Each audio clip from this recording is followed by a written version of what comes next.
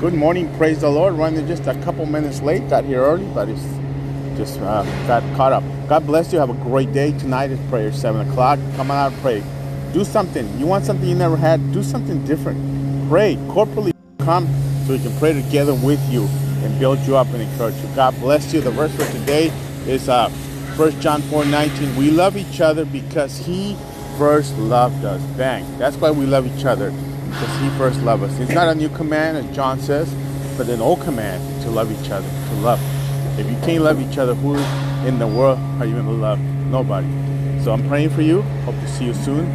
Tomorrow, Bible study, dinner, and prayer. So come on out to church.